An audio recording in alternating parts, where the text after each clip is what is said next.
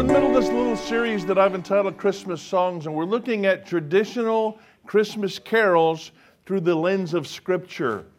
2 weeks ago, we considered Joy to the World. Last week, we looked at the song, O Little Town of Bethlehem.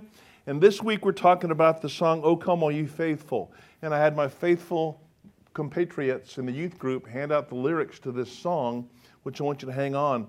But I want to just show you one little part of the fourth verse. That as I was looking through lyrics and thinking about what I want to talk to you about today, this one phrase just jumped on me, and I want to show it to you. It says, Yea, Lord, we greet thee. Born this happy morning, Jesus, to thee be all glory given. But here's the part that got me. Word of the Father, now in flesh appearing. I mean, you think about that, that is mind-blowing. It freaked out the Apostle John. He wrote this, the Word became flesh and made his dwelling among us. We have seen his glory, the glory of the one and only Son who came from the Father, full of grace and truth. Question. Why?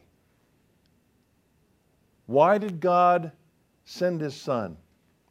I think it's really important for us to understand from the reason that God made humans was to love someone.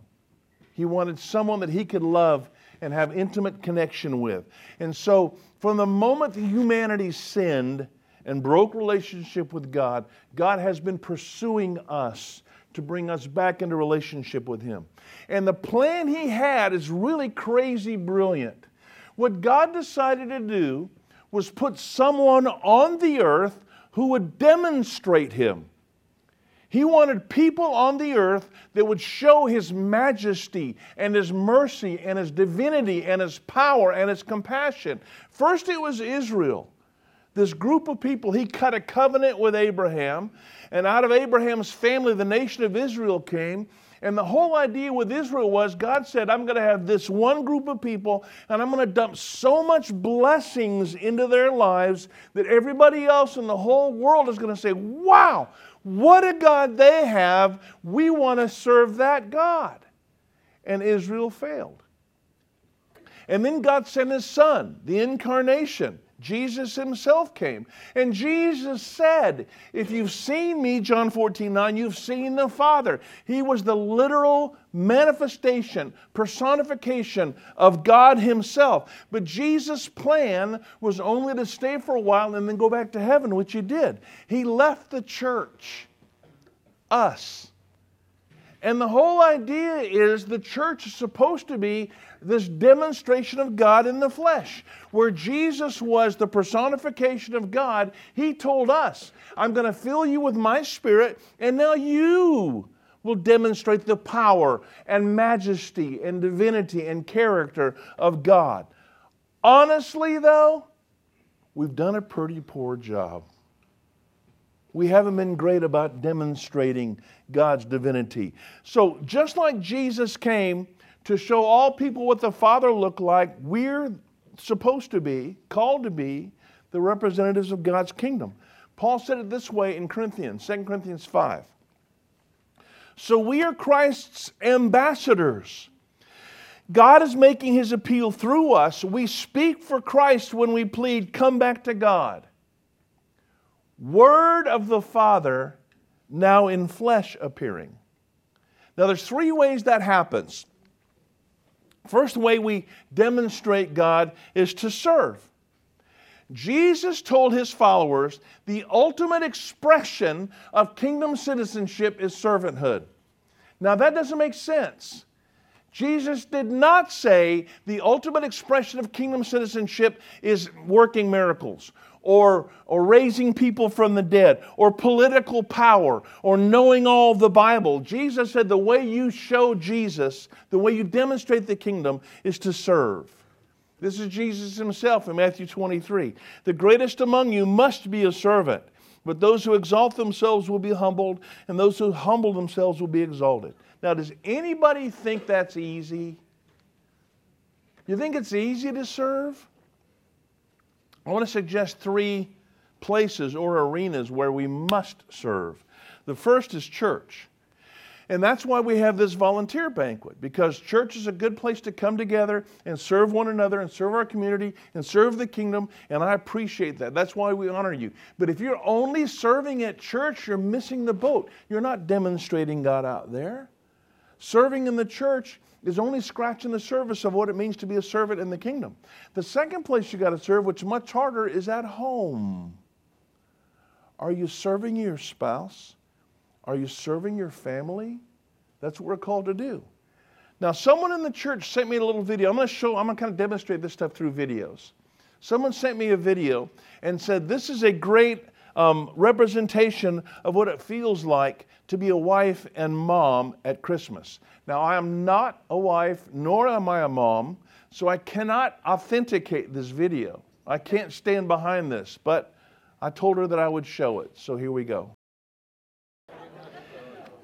We serve here, we serve our family, and finally we serve the lost. Did you know that we as Christ followers are called to lay down our lives for unchurched people? And that's counterintuitive because we think, well, they won't even appreciate it. They probably won't even notice. They'll take advantage of me. Well, word of the Father now in flesh appearing. How will they know? So we serve. Secondly, we share. Now, true but painful statement. Most of us don't have very much because we don't share. Most of us don't have very much because we're not trustworthy. And that's not my words, that's the Bible. This is 2 Corinthians 9.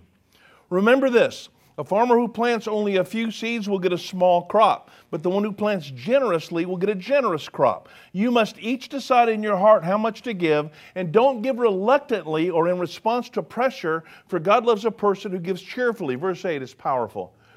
And God will generously provide all you need. Then you will always have everything you need and plenty left over to share with others. So if we don't have, we at some point weren't proven trustworthy to share. Because the Bible says, if you share, you'll have plenty. Isn't that what it said? Now, the kingdom sharing is never about an amount. It's not at all about quantity. Kingdom sharing is about a heart posture. Because you might say, well, I don't have anything. It doesn't matter. You share. Verse 8, God will generously provide everything you need. Then you'll have everything you need and plenty left over to share with others. So if God has blessed you with resources, my mom was here the last couple of weeks, and we went out to dinner one night, and she kind of mocked me. She saw that the tip that I left for the server on the check, and she kind of gigged me about that a little bit. And I said, to me, this is just an expression of generosity.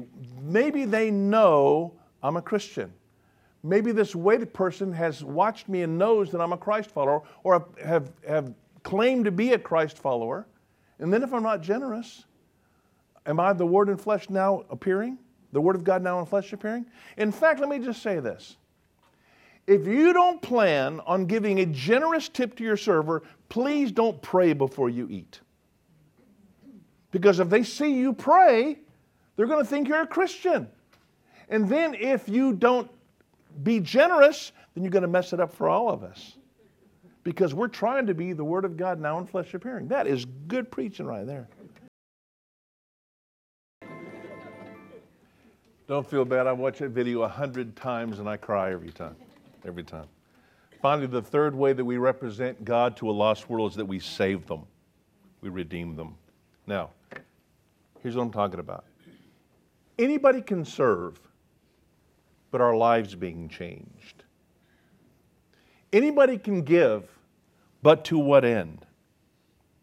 Because the Bible says clearly the church is called to make disciples. Are we making disciples? I've come to understand that there's no way that I can do this on my own. Disciple making only happens as I'm directed by the Holy Spirit and I step out in obedience and do what God has called me to do to people around me. I'm going to show you one more little video clip. Last year, probably the last couple of years, I've shown a little video from a company called WestJet. It's a Canadian airline company, and they're famous. The video last year was Santa appeared and asked them what they wanted, and then they flew off, and then there were presents waiting on the other end for them. Well, this is another WestJet commercial. This is a good example of reaching out to others in love. Here's the point. A lot of needy people around us at Christmas, everywhere you look. But while some of the needs are really obvious, there's a lot of needs that are hidden that we'll never know about. Jesus came to earth to represent God. And in doing so, he brought millions of people to the Father. Now we're called to follow Jesus into his mission, and everywhere we go, to bring the love and the encouragement and the healing that Jesus brought to the earth. We're supposed to be Word of the Father, now in flesh appearing.